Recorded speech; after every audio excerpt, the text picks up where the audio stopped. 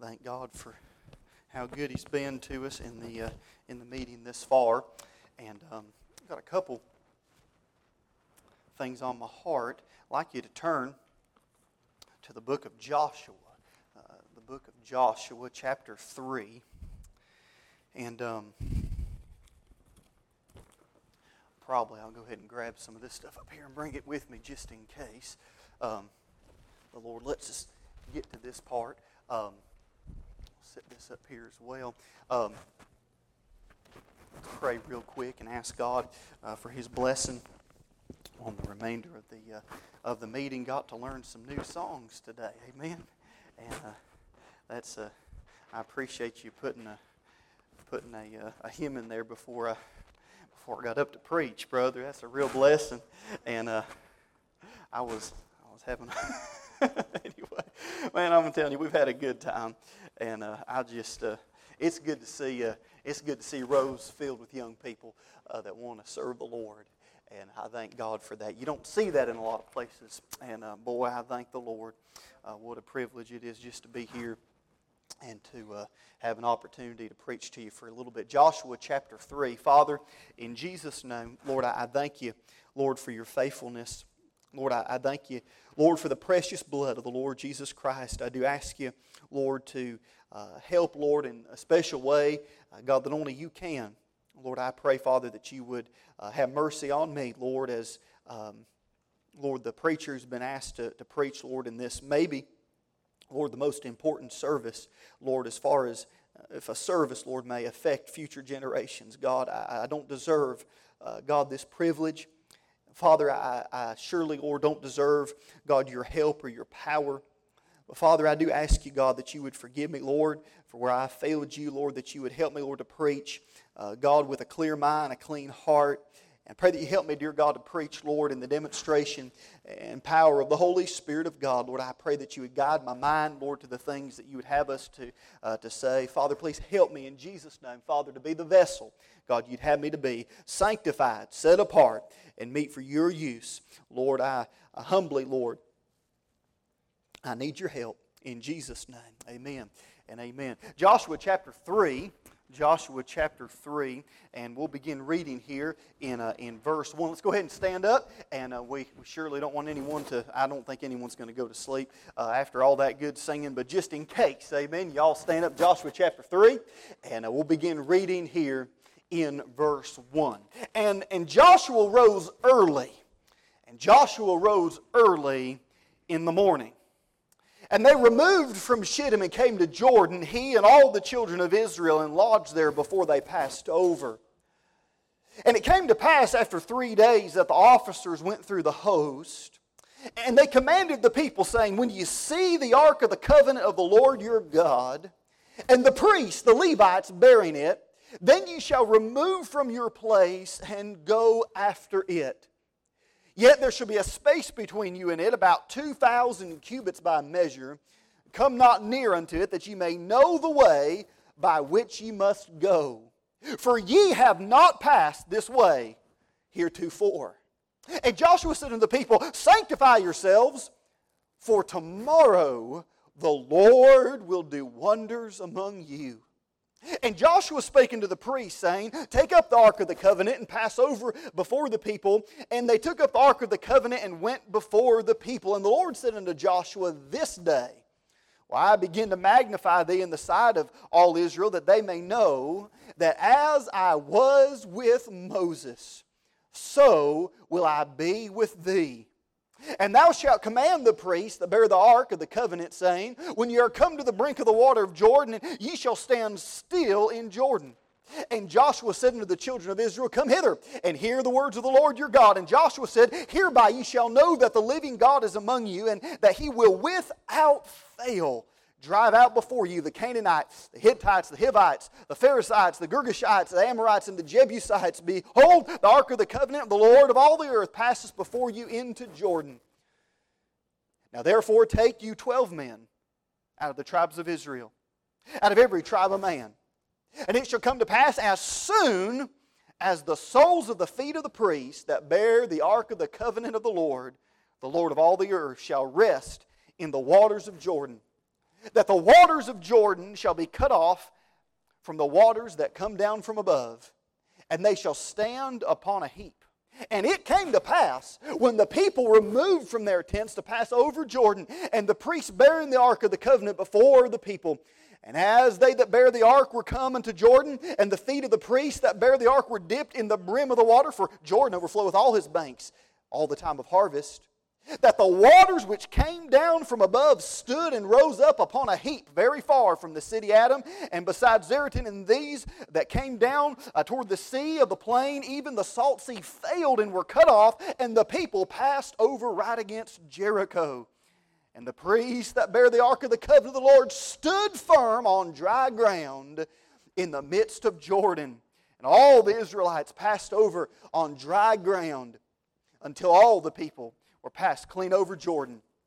And it came to pass, this is verse 1 of chapter 4, and it came to pass when all the people were clean passed over Jordan, the Lord spake unto Joshua, saying, Take you 12 men out of the people, out of every man a tribe, and command them, saying, Take you hence out of the midst of Jordan, the place where the priest's foot stood firm, 12 stones, and ye shall carry them over with you, and leave them in the lodging place where you shall lodge this night. You can go ahead and be seated this afternoon, and I really appreciated preacher, what you said the other day. It really is easy to get backlogged on your Bible reading during camp meeting, and I find myself there quite a bit. And so, if you haven't got your daily reading in, we got it in for you this afternoon, okay?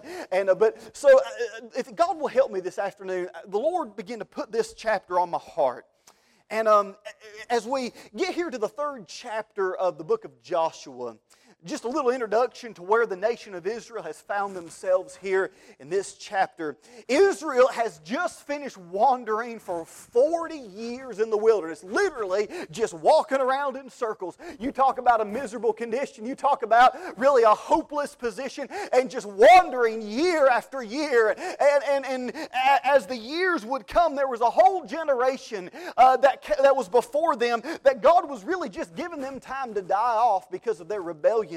God could not allow them to enter into the land of promise, into the land of Canaan, into the land of rest. And as you look through your Bible and as you study, a lot of times you can make the comparison that Egypt is a type of the world. Egypt is a type of a lost condition, and that definitely fits into Bible typology. At the same point, you can also realize that the wilderness is a type of a backslidden Christian life. Someone who is saved and born again, but they're not living in joy and victory in the Lord Jesus Christ. And Canaan could be very easily a type of the victorious Christian life, the life full of victory, the life in the will of God, the life with the power of God, a life that has the presence of God manifest in their walk on a daily basis. And that's what Canaan represents in the Word of God. And it's from a typology standpoint, you can look at it from other ways, but mainly that seems to make sense. And here's Israel. They have been delivered.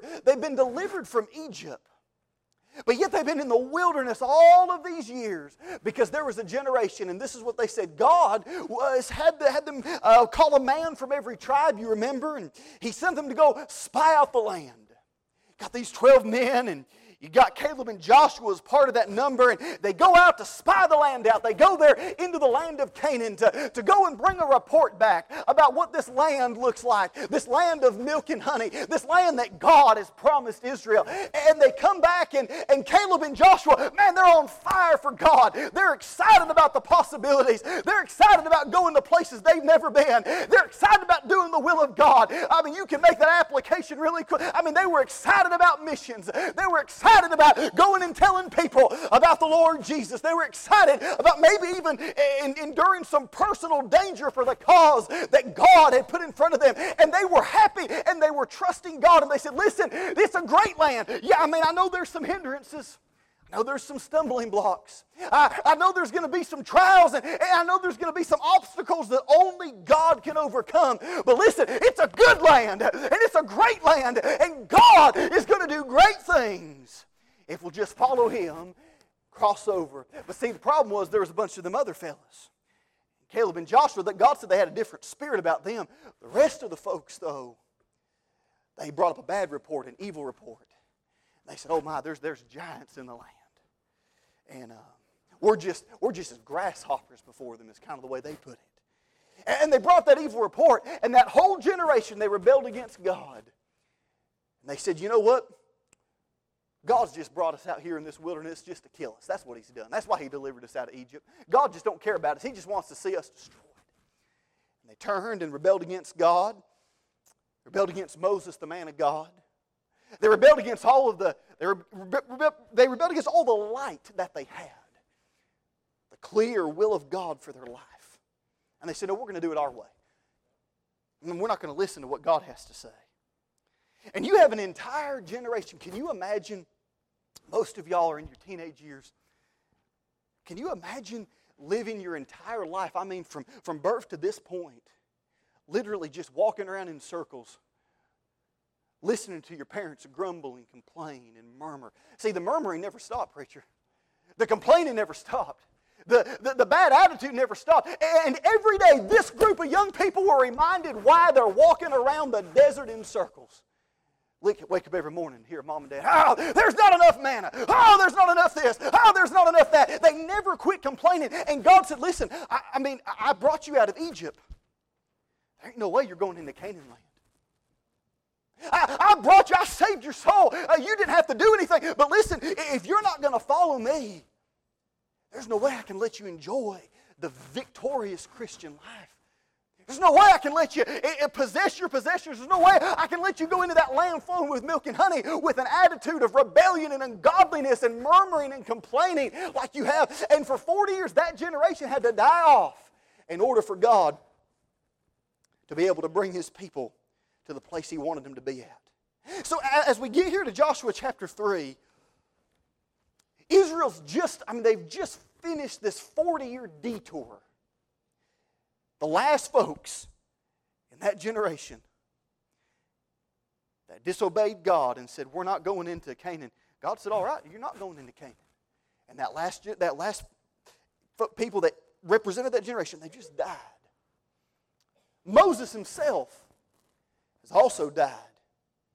God has handed the reins to Joshua, and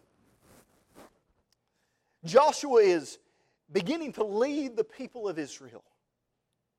Joshua he's in a place where he's never been before. He's following the precedent, and he's following the ministry of a great man of God. And I have no idea what Joshua may have been feeling in this time and in this place, but God had some words of encouragement for Joshua. He said in verse 7, He said, as I was with Moses, so will I be with thee.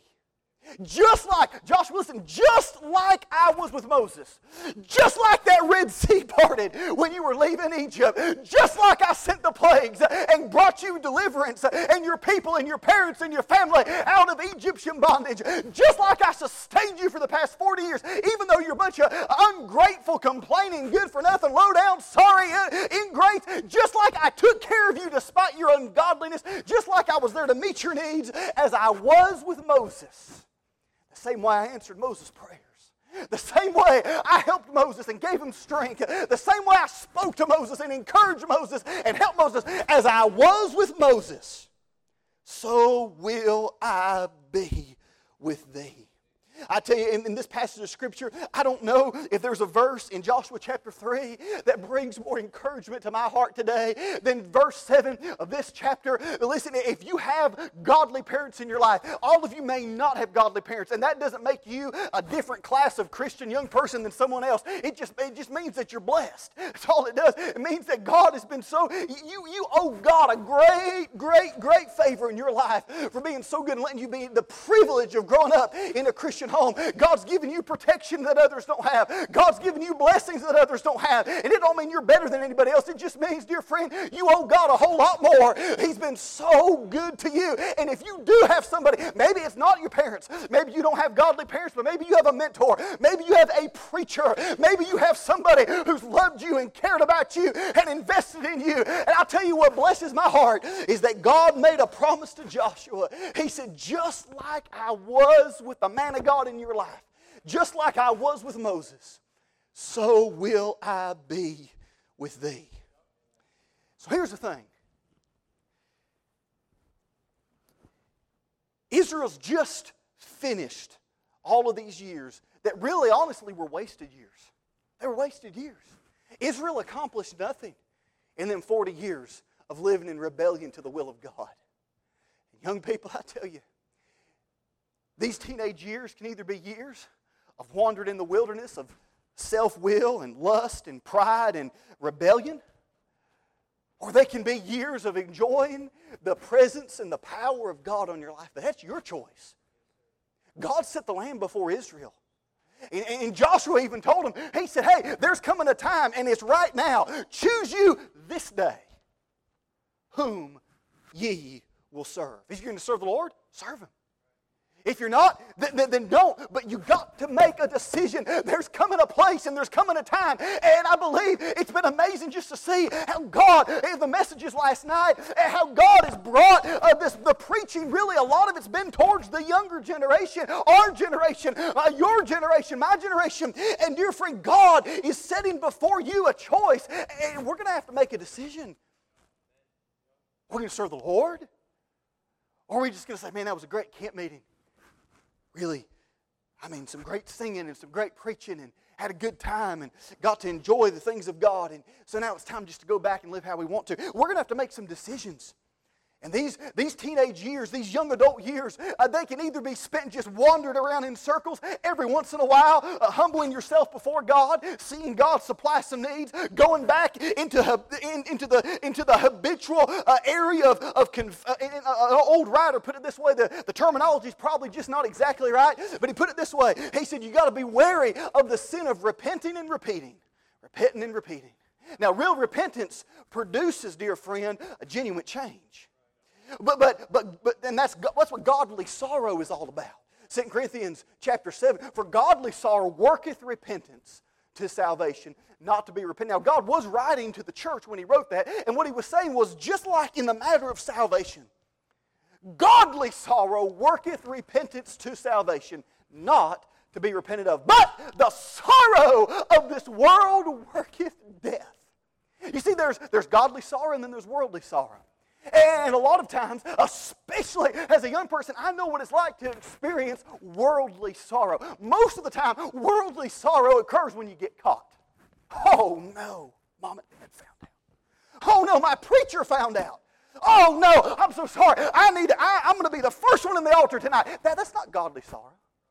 It's worldly sorrow. And worldly sorrow for a lost person or a backslidden Christian doesn't stop after you become an adult. It goes on if you don't get your heart right. Oh no, I got caught cheating on my wife. Oh God, I need to come and get right. That's worldly sorrow. But godly sorrow is what works repentance. Repentance, that change of direction, that genuine turning from something to something. Turning from ungodliness to God. Turning from wickedness to the Lord Jesus Christ. Turning from whatever it is, that idol, that false God, and turning to the living and the true God. The only way that takes place in anyone's life, whether that's a lost person who is engraved under the power of sin, or whether that's a saved person who has willingly put themselves under bondage of sin, the only way that happens in life is godly sorrow worketh repentance to salvation. It's a work of God. It's a yielding yourself to the Word and the working of God. And you see, godly sorrow is when you realize, you know what? I'm not sinning against my youth group. I'm not sinning against Mom and Daddy. I'm not sinning against my preacher. I'm sinning against God. It is God that I've offended. It's God that I've sinned against. It's God that I've rebelled against. And dear friend, when a lost person or a backslidden person or someone who is doing their best to live for God, and listen, we fail God every single day of our life, even when you're trying to do what's right, but when you realize I've offended God, I've sinned against God, and you turn to Him, whether preacher ever finds out about it or not, God, I've sinned against you. Lord, I looked at that and I shouldn't have. God, I thought that and I shouldn't have. Oh, God, will you please forgive me? Lord, if you'll help me, I'm not just going to confess it. I'm going to forsake it. Whoso covereth his sins shall not prosper. Kind of sounds like wandering around in the wilderness. Israel wouldn't get right. And so we have a lot of young people And they're never going to leave the wilderness. You may be saved, but you're never going to leave the wilderness because you're unwilling to sell out. Commit your life to the Lord Jesus Christ. Confess and forsake the sin that does so easily beset you. Lay it aside. Lay the weights aside and run with patience the race that God has set before you. Looking unto Jesus, the author and finisher of your faith. It's going to take, you're going to have to, friend, you're going to have to be willing to put some things aside and say, Lord, I failed you. I've sinned against you. But I don't want to just confess it. I want to forsake it. And I tell you what that looks like, friend. That's more. I tell you, it starts with the tear-filled trip to the altar. That's where it starts at. A lot of times, that's where it ends too. And we leave the meeting and we're just back to where we were. The forsaking it, dear friend, it has to do, there's going to have to be some radical action in your life. God, when you all go home tomorrow, say, Lord, you dealt with me about that this week. So Lord, I'm not going to just box it back up and put it in the closet and try to clean up my room and put all that ungodliness in a secret place where I'm not as prone to get back to it. God, I'm going to eradicate it from my life. I'm going to get rid of it. You heard a preacher this week talk about the old-fashioned burn barrels that they used to have, and they really did. I've seen that happen in church where God would move and people were getting right, and the preacher didn't want all that nastiness sitting on the altar where people were giving up, so they'd get a big old 50-gallon steel barrel out there in the yard, and they'd set it on fire, and everyone would throw their stuff in there, and they'd burn it. And you might need to go home this week. Get you a burn barrel. Get rid of some things. And say, Lord, I want to cross over Jordan. God, I want to live in victory. God, I don't want to waste my teenage years. God, I don't want to waste these years you've given me. And I tell you, dear friend, God gave me a tremendous privilege of being raised in a Christian home. I thank God for that. God gave me a tremendous privilege of having a preaching daddy and a praying mama and parents that cared about me and they loved me. But I tell you, dear friend, from 14 years old to 17 and a half, I lived in rebellion. I never left church. I didn't have much of a choice. Wouldn't know where to go. But my heart was gone. My heart was gone. And you can sit in a church pew and still be 150 miles away. That's exactly where I was. And I tell you, I look back, preacher, with great regret on the wasted years. The years when I had more strength than I'll ever have. The years, listen, young people, when I had more time than I'll ever have. You say, oh, I'm just enjoying it right now. Dear friend, listen, God has something for you to do right now in these years of your life. Don't waste it wandering in the wilderness. Every single thing, all the glitter of the world that looks so inviting from the confines, and that's what I felt like it was, from the confines and the protection of a Christian home, all the things that look so, even the things that weren't necessarily wrong or wicked, but the things, dear friend, that this world has to offer, whether it's cars or entertainment, and the list can go on and on, all of those things, they don't even mean anything to me now. There's other things in the world that have you're never going to get over a battle with the flesh. I'll tell you, friend, in these years, in these younger years, in these teenage years, in the young adult years, all those things that distract us from the will of God for our life. Israel came to a place. They were so cold on God, they had forgotten the mercy and the grace of God to a place where they actually said, this is what they said. They said it would have been better for us to be back in Egypt. You talk about ungrateful, cold, backslidden. That's a rotten, wretched place to be. I'd rather be back in Egypt. I'd rather be back under Pharaoh. I'd rather be back into the bondage of sin. And that's all the wandering is going to be. The most miserable people, sometimes you hear folks say this, the most miserable people in the world are folks who don't know the Lord. I beg to differ. There is a pleasure of sin for a season. I tell you who the most miserable people are. You no doubt heard this said many times. Most miserable people are people who have been truly born again, but you're backsliding and you're cold on God. You know what's right, and you're not willing to submit to the will of God for your life. And the people wandering around in the wilderness are the most miserable people you'll ever meet. Because here's the thing. Whom the Lord loveth, He correcteth. He does. There's correction for the believer. Even as a father chasteneth the son in whom he delighteth. If you be without chastisement, God made it so clear, you're not a legitimate child. If there's no chastening, if there's no correction from God in your life, I tell you, I wanted to shout. Brother Waters was singing last night about how I'm so thankful for the voice of God. I'm glad God speaks to me through His Word. I'm glad God convicts me through His Word. I'm glad, dear friend, listen, I tell you, there's been plenty of times I failed the Lord. Maybe I failed by accident. Maybe I failed on purpose. I don't care to admit that, but there have been many times. And you know, God will not let me stay in that kind of a position without dealing with me. Now, God doesn't force us to do anything. But dear friend, whom the Lord loveth, He correcteth. And if you got parents that love you, that's how they started out too. They say, listen, that ain't right. You need to straighten up right there. Hey, I saw you doing this or acting this way or saying this or doing this, and you really need to work on that. Especially in them younger years. Man, especially, boy, in 3-year-old years, it's amazing. You know, you do a lot more chastening than you do correcting. The older you get, that correction, that reasoning. Dear friend, if you spend any time in the Word of God, there'll be correction. You say, well, I don't believe God's really spoke to me about anything lately. How much of God's Word have you been reading? God doesn't speak to us in an audible voice. Now, the Holy Spirit of God, dear friend, He takes the Word of God and applies it. So if you have the Word of God hidden in your heart, you get backsliding cold on God, you get rebellious to the will of God in your life, you better mark it down. The Holy Spirit of God will take the Word of God and convict your heart. But it's the Word of God. How much of the Word of God?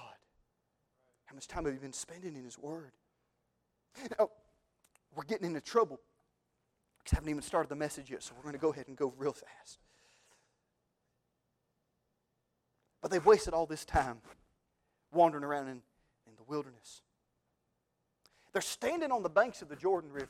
Can you sense the anticipation of the nation of Israel? They've watched mom and dad reject God.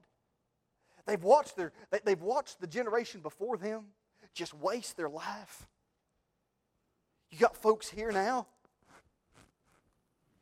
all they know is this mediocre, half-hearted, so-called Christian way of living, and it's nothing Christian about it. It's just religion. But now Joshua has showed up. God is getting ready to move in a way that they've never seen. And they're standing here on the banks of the Jordan River. On the other side is the victorious living. On the other side is the joy and the victory and the peace and the blessings of God. On the other side is where the power-filled life of walking with God is. And they're getting ready to cross over. Joshua's getting ready to lead them across. You know, Jewish mission's a tremendous example for a Jewish person. So go and show them, you know, Moses, God used him in a great way. He brought the law.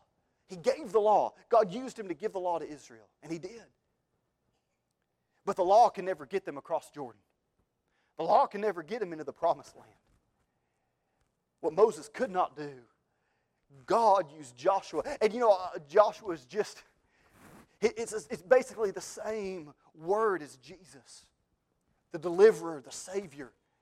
What Moses and the law could not do, Joshua and the grace of God was getting ready to do for Israel. Now, that's one comparison. But I want to make this comparison if God will help me. You think about this now. When God brought them out of Egypt, and here comes Pharaoh and his host and his army. Israel's standing at another body of water. They're standing at the Red Sea. They're standing there at the Red Sea, and all of what's left of Egypt is coming after them, getting ready to destroy them. What does God tell Moses? He said, stand still and see the salvation of the Lord. See the salvation of the Lord. You talk about that's a wonderful picture of salvation. There was nothing for Israel to do when it came to the salvation of their soul. Absolutely nothing, Brother Matt. God told them, stand still and see the salvation of the Lord. It kind of sounds like there in the book of Isaiah 45 where God said, look unto me and be ye saved, all the ends of the earth. For I am God, and there is none else. You know what's amazing? There's no work required for salvation. Dear friend, there is no work, there's no process, there's no list of good deeds, there's no requirements, no check boxes you got to check. Dear friend, no things you got to cross off on a list. There is no work necessary in salvation because the Lord Jesus Christ, He did all the work. He said it's finished. When Christ said it's finished, it was finished. The payment for your sin and for my sin was finished. The sin debt was paid. And Christ Jesus on the cross, He paid this. He did the work. The work's done. And Israel's standing there trying to find deliverance from Egypt. Egypt's always the type of the world. Pharaoh's a type of the devil. And they're coming after the nation of Israel. And God tells Israel, stand still. There's nothing for you to do except to see the salvation of the Lord. God brings them through the Red Sea. God parts that Red Sea. God delivers His people. And He pours the water back across over the Egyptians. And God said, hey, them fellas from Egypt that you've seen today, God said, you'll see them again no more. I've brought eternal deliverance for you. So as Israel was getting ready and trying to find deliverance from the world, trying to find salvation, there was nothing for them to do in the matter of salvation. There wasn't. The work was done. They had to look unto God. They had to look unto Christ. They had to look unto the Savior. The same thing today. Have you ever looked to the Lord Jesus Christ? Have you ever looked to Him for salvation? Have you ever looked to Him for the peace of God that passes understanding? You say, well, I've done this and I've done that, and I've said this prayer, and I've thought this, and I've been baptized, and I've always been around the things of God, and I know my Bible. I'm not asking all that. I'm asking you this afternoon, have you ever turned to Christ and looked unto Jesus as the Savior for your sin? Repentance towards God and faith in the Lord Jesus Christ. Repentance isn't a work. It's a ceasing from works. Repentance, dear friend, is a turning away and a turning to God. Have you ever looked unto Jesus Christ? He said, my debt's paid. My sin debt's already been paid. The work has already been done. Salvation has already been paid for. Have you ever looked to the Lord Jesus Christ? Look and live. Have you ever looked to the Lord Jesus? That's all they had to do for deliverance from Egypt. But see, this is different now. This is a different sea. This is a different body of water. They're not trying to cross the Red Sea. That already took place. God did all of that work. Just like it took the power of God for them to cross the Red Sea and for deliverance from the power of sin, it's going to take the power of God to help them to cross another body of water, the Jordan River, for deliverance from the self-life. But now God has some requirements in Joshua chapter 3 for Israel if they're going to cross Jordan. The only requirement to cross the Red Sea for God's deliverance from Egypt was look unto me. But if you're going to cross Jordan, if you're going to have deliverance from yourself, if you're going to have deliverance from the wandering in the wilderness, if you're going to have deliverance from the rebellious life of a self-willed, backslidden teenager or young adult or older, it don't matter what your age is, but if you want deliverance from the wandering around in the wilderness, if you're going to cross over Jordan, there's some things that God has told them they're going to do. We're going to look at them really quick. Maybe a long introduction and a very, very short message. We see him right here, verse 1. And Joshua rose early in the morning. And Joshua rose early in the morning. God goes through a great amount of detail as you read through the book of Joshua. And many times, several times, God goes into, the Lord is really interested in wanting us to know the habits of His man named Joshua. You'll find it in chapter 8. You see Joshua rises early in the morning in chapter 8. And God goes into this great detail to tell us what time Joshua got up in the morning. We see that there's some consistency in the life of Joshua. And can I say this afternoon? If you're going to cross over Jordan, if I'm going to cross over Jordan, if we're going to go into that life of victory in the Lord Jesus Christ, there is going to have to be some consistency in our walk with God. You'll never enjoy Canaan land like you can, like God wants you to, if you're not going to be consistent. I mean, and I tell you where consistency starts out. You see Joshua meeting with the captain of his salvation. You see Joshua walking with God. You see God talking to Joshua. You see God working in Joshua's life. He got up early in the morning, and Joshua rose early in the morning. I tell you, as a Christian, as a husband, as a daddy, as a preacher, as a missionary, there's nothing that I struggle with more in my flesh than just simply being consistent. Consistently reading my Bible. Consistently trying to memorize the Word of God. Consistently trying to carry a burden for sinners and pray. Consistently being the godly example in my home. Being consistent. It's easy to leave a meeting like God's given us. And God's given us a meeting this week. God's blessed us this week. And it's easy to leave a meeting like this and go home. And I'm telling you, be on fire for God. But I'm telling you, dear friends, 3 or 4 days from now, if we don't settle in our heart, God, I want by your grace to be consistent even when I wake up 4 or 5 days from now and I don't feel like it. Joshua had some consistency.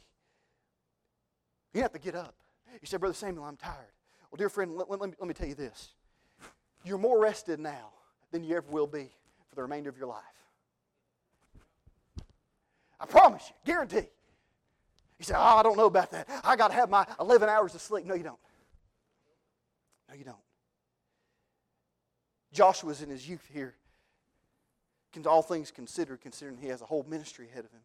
He's a lot older than we are in this text, but nonetheless. Joshua's been rising early. Joshua's been seeking God. All the days of Moses, there was times when Moses would leave the tabernacle and the glory of God was there. Joshua wouldn't leave.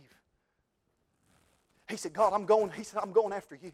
He said, God, it don't matter even if my mentor says I'm tired and it's time to go home. God, I'm not leaving the temple. I'm not leaving the tabernacle, rather. God, I'm not leaving your presence. I'm not leaving my pursuit of you. God, if it means staying up till 3 o'clock in the morning trying to memorize my Bible. Oh, God, if it means waking up earlier than anyone does in the house so that I have some quiet time of prayer. Oh, God, even if it means starting to drink coffee so I don't go to sleep.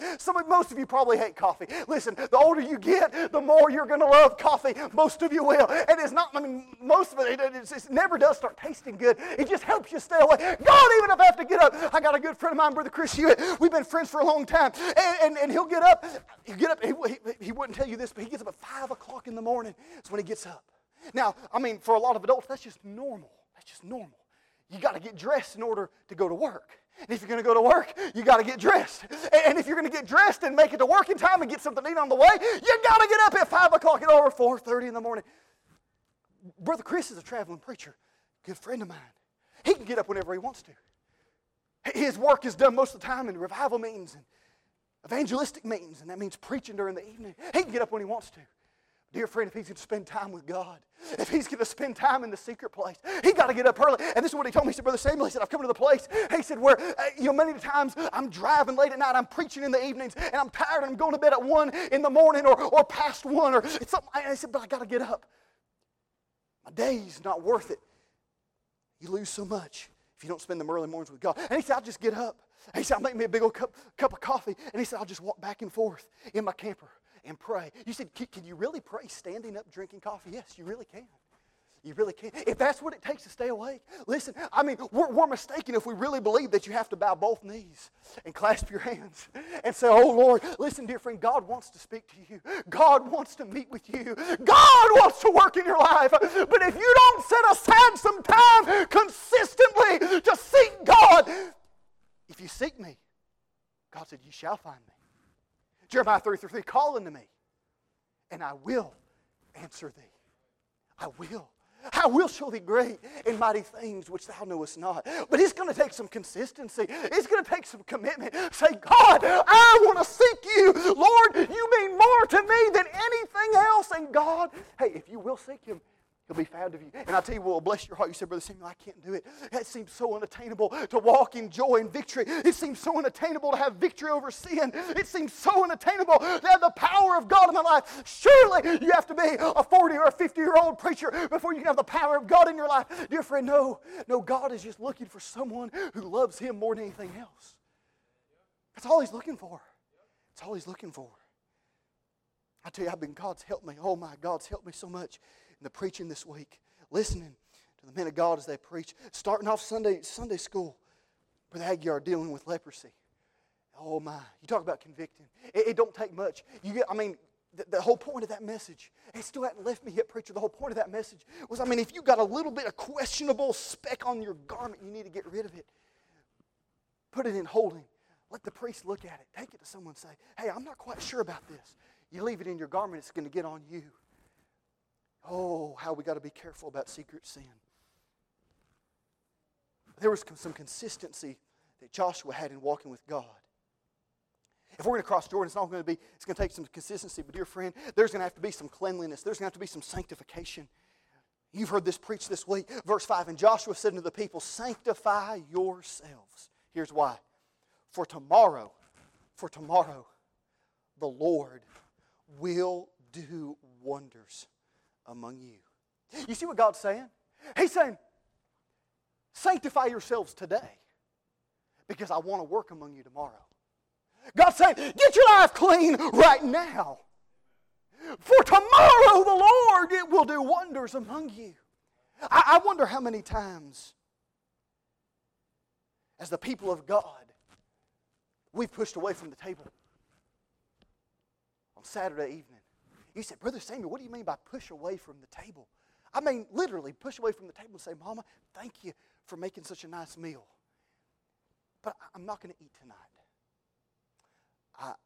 Just to prove I'm not fooling around, my phone's down here on the kitchen table, all that, but I'm going to my room and I'm seeking God and I'm asking God to search my heart because we get the great joy of worshiping the Lord in freedom in our country.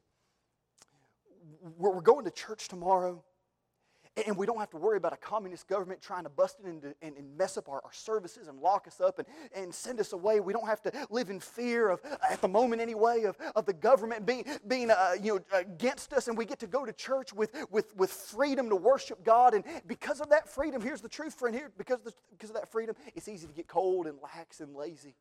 And we think because we drug ourselves into church that we're doing God a favor. And God's using Joshua to tell the nation of Israel, He said, listen, you're getting ready to cross over Jordan. God's getting ready to do something great for you. God is getting ready to change your life. God is wanting to work. He's wanting to do wonders among you. You better sanctify yourselves. Sanctify yourselves, for tomorrow the Lord will do wonders among you. I wonder how many of us would be willing to say, Lord, I'm going to turn the Xbox off on Saturday. I'm going to turn the PlayStation off. Lord, I'm going to turn the TV off. God, I'm going to turn my phone off. I'm going to turn Facebook off. And maybe most of us ought to just turn it off and leave it off.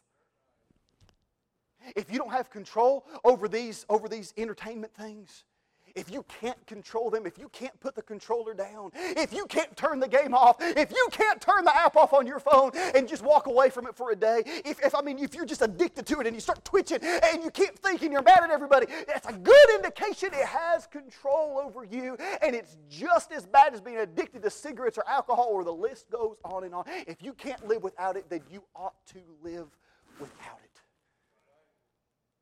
Now, I'm not saying there's wrong with these things inherently.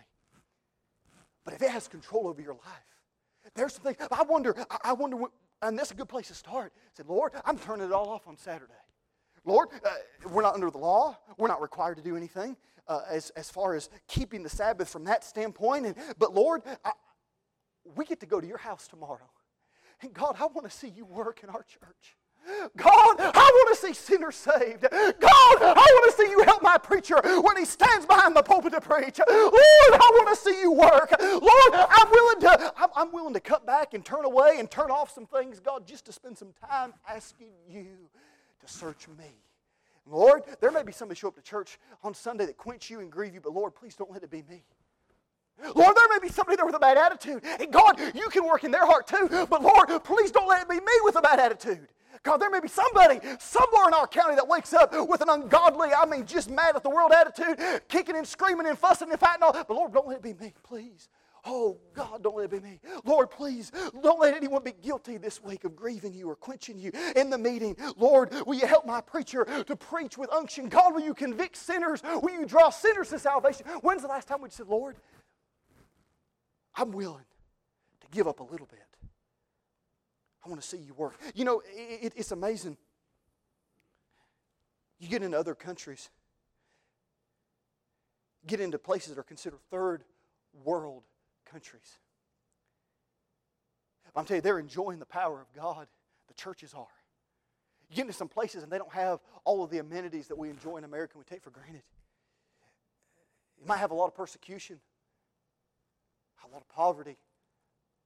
But God's real to them. And you know what's amazing? He can be just as real to you as He is to them. The point is, they found something that means more to them than life. They found the Lord. And in our country, we fit into the mold of that Laodicean church, almost to the exact letter. God's writing to them in Revelation. And God's not even in the church. He's on the outside knocking on the door. God said they were increased with goods.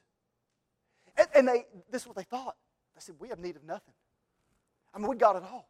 We got air conditioning in our vehicles. We got air conditioning in our church. We got air conditioning in our house. I mean, we got this. We got every gadget and device. We got everything that we could ever ask for or want. We're okay. We really enjoy our religion, preacher. Our religion's a good religion.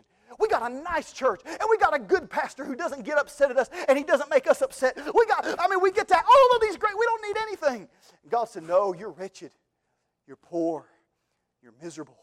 You're blind. And you're naked.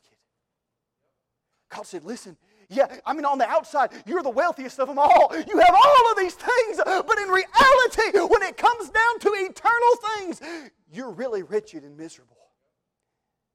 God, help us to get our lives clean. God, help us to get our hearts clean. 2 Timothy 2:21, if a man therefore purge himself from these, he shall be a vessel in honor, sanctified and meet for the master's use and prepared unto every good work. Dear friend, listen, God can use a donkey. He made that so clear to Balaam. God can use a donkey. And there's times He has. God doesn't want to use a donkey. God wants a clean vessel. Ephesians 5:26, He might sanctify and cleanse it with the washing of water by the word. 1 Thessalonians 4:1, furthermore, then we beseech you, brethren, and exhort you by the Lord Jesus, that as ye have received of us how ye ought to walk, and to please God, so you to abound more and more, for you know what commandments were given unto you by the Lord Jesus. For this is the will of God, even your sanctification, that ye should abstain from fornication, that every one of you should know how thou oughtest to possess his vessel in sanctification and honor, not in the lust of concupiscence, even as the Gentiles which know not God. No man go beyond to defraud his brethren in any matter, for the Lord is the avenger of all such. And dear friend, listen, God's desire for His people is for them to be a holy people, a clean people. And God was telling Israel, if you're going to cross over Jordan tomorrow, you better go ahead and do some house cleaning today. And lastly, and we're done. I haven't watched the time, but I do believe we are done. Thank you for your attention to the Word of God. There's going to have to be some consistency. There's going to have to be some cleanliness. There have to be some sanctification. But dear friends, somebody is going to have to be willing to take a stand. You see, it was rebellion to the Word of God. It was rebellion to the man of God. It was rebellion to the will that God had for His people 40 years before this time that had them wandering around. But now God says, through Joshua to His people in verse 8, and thou shalt command the priests that bear the ark of the covenant, saying, when ye are come to the brink of the water of Jordan, ye shall stand still in Jordan. God makes a promise in verse 10. He said that God is among you and He will without fail drive out from before you. And He lists all those folks. And then in verse 15, He said, and they that bear the ark when they came to Jordan, and the feet of the priests that bear the ark were dipped in the brim of the water. For Jordan overfloweth all his banks the time of harvest. See, this wasn't just a little stream and a little brook, a little small creek. Jordan was overflowing all of its banks. Brother Stallman, there was not a worse time you could have picked to try to cross Jordan than right now. Say, surely couldn't we wait till after harvest? Jordan shrink back down. At least it would be inside of its banks. At least we could, see the brim of the water, and at least we could have a clear visual to know what direction we were going. But no, God said, listen, this is the worst time for you to be doing anything for God, and that's why I want you out there doing something for me. I want you to cross Jordan right now so that all of those nations on the other side can see that only God. Listen, if Jordan was nigh on to dry and just a little trickling brook, that ain't no big deal. Oh, they crossed over Jordan. They jumped across a couple stones, waded through part of it, and they got across. But when Jordan's overflowing all of its banks, God had to have done something to get them. And this is what God said. He said, I want you to stand. I want you to stand in Jordan. You see in verse 17, and the priests that bear the ark of the covenant of the Lord, they stood firm on dry ground in the midst of Jordan. They weren't able to make it out to the middle of Jordan until they dipped their foot in the brim of the water. God was expecting them. Back there in the Red Sea, all they did was look to Christ. All they did was look to God. God used His man and He raised up that rod. God parted them waters, but now God's saying, hey, you're going to have to take a step. Someone is going to have to take a step of faith and step off into the water. And the feet of the priests that bear the ark were dipped in the brim of the water. God is looking for someone to say, Lord, I'm going to be first. I'm going to sell out and give you everything. Lord, whether the rest of the group does, whether my family does, whether my brothers and sisters do, whether the rest of the youth group does, it doesn't matter. Lord, I'm going to go ahead and step into the brim of the water. God, it don't matter what anyone says. It don't matter whether they make fun of me. It don't matter. It does not matter. God, I want your power in my life. It didn't cost me anything for salvation.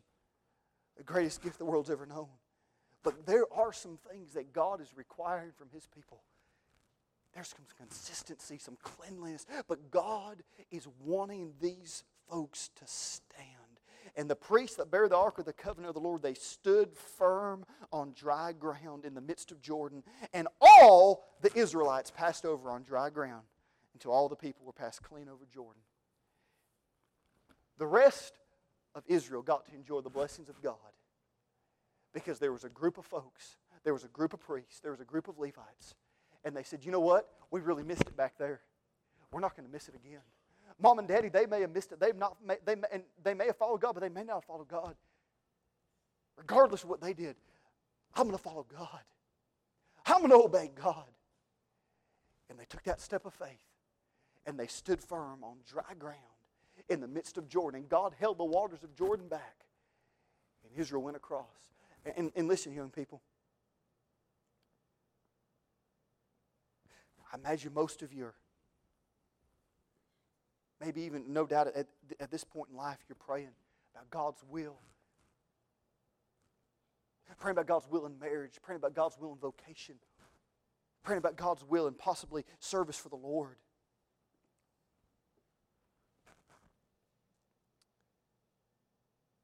You may not think that you have a lot of folks that are following your lead, but you have no idea the impact that God can use your life to make. Not only the people, young people that are in your age range, but people all around you. I tell you, there's nothing more convicting to me, preacher. I'm almost out of my 20s. A little bit of a year left, and I'll be 30. Nothing more convicting to me than seeing an 18-year-old on fire for God. Nothing more convicting to me than to see someone who's 16 or 17 or 14 or 13, I'm counting backwards, but or 12 or 11. Nothing more convicting to me than to see someone a little bit younger than I am, on fire for God, praying more than I pray, working more than I work. It provokes me to godly jealousy. And there's people, dear friend, that you're friends with that God wants to use you to pave a way for them. But dear friend, there's people, I tell you, you go back in steady revivals, the great works of God, and it always seems like it always started. That kindling of that fire always started in a youth group somewhere. Some young people. They said, I'm crossing Jordan whether anyone else is or not. God, I'm going with you. Lord, if it means going back to my clothes closet and laying out every article of clothing I own and praying over every article of clothing and saying, Lord, is this modest? Are you pleased with me wearing this? Does this bring glory to God? If it means going back to my game cabinet and pulling every game out of there and saying, God, are you pleased with this? Lord, if you had free time, would you stick that in the Xbox and play it yourself? You say, Brother Samuel, that's radical. Do you want to cross over Jordan? You can wander in the wilderness as much as you want to. You can. It's up to you. God did not make Israel cross Jordan. But after 40 years of letting them wander around in their misery and their self-will and their rebellion, a generation died off, and God said, I brought Joshua here. You can cross over Jordan. You can follow the man of God, or you can keep on living where you are. And you want to know what's amazing? There were some tribes that chose to stay back, didn't they, preacher? They said, no, we kind of like it over here. They already had it made up in their mind before Joshua ever came on the scene. They already had it made up in their mind. They said, yeah, we'll go over there and fight. You know, we'll go to church. We'll help out. We're going to stay over here on this side of Jordan. We're not willing to cross over. It's just a little bit too inconvenient for us. Dear friend, they went into such idolatry. You couldn't even recognize by the time that the Lord Jesus came about, began His earthly ministry.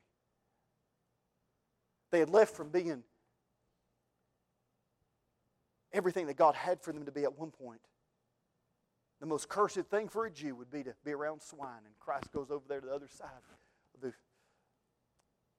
shores there. What are they doing? They're keeping swine.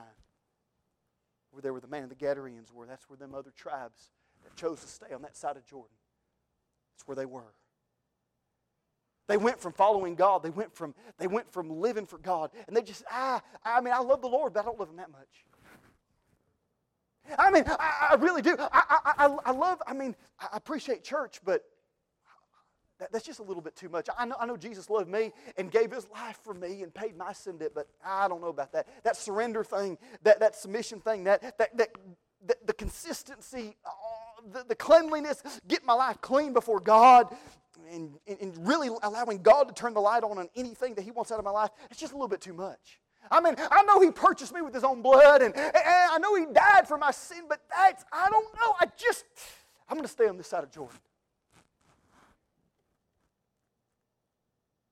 And they did. Just kept on wandering. Now listen, friend. God, in this chapter, was making clear some requirements for Israel. But you do understand, in your strength, in your power, in your ability, even though God has now given some requirements for this Spirit-filled life, in your might, in your ability, you can't do that. It takes a submission to the will of God. God's looking for a vessel that He can clean. He's looking for a vessel that He can use, and He wants to clean your vessel. He wants to use your vessel. God's just looking for someone who's willing. You know, there's folks that go through and they start getting rid of things. And they say, well, I still don't have any joy. I wonder why I don't have any joy. And boy, just miserable folks. It's not about the things you get rid of. Sanctification. It's sanctification and separation from the world. But then it's separation to God. And if you don't replace the things of this world with the things of God, you'll be the most miserable young people. You'll be miserable. God's not asking you to go around and dress like an Amish or a Mennonite and completely, put blinders on your eyes and look like, but that's not what God's asking you to do. But I tell you what God is asking. He's asking you to surrender and submit completely to His will. And when God puts something in your heart to get rid of, something for you to put on the side, something for you to burn and remove out of your life, something for you to let God take away from you, God wants to replace that with something. I'm telling you, friend, living for Jesus is the greatest joy you will ever experience.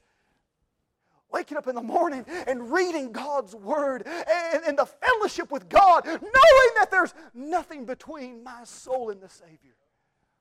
You can't replace that. Brother Ben, you can't replace that. You can't replace that. Joy of living in Canaan land. couldn't get out of Egypt without God's help. You can't cross Jordan without God's help. But are you willing to pay the price and say, Lord, whatever it is you'd have me to do, whatever it is you have me to go, Father, you deserve it all. God, I want to be a living sacrifice. And that's what God's looking for. He's not looking for a dead sacrifice, is He? He's looking for a living sacrifice. Holy, acceptable unto God.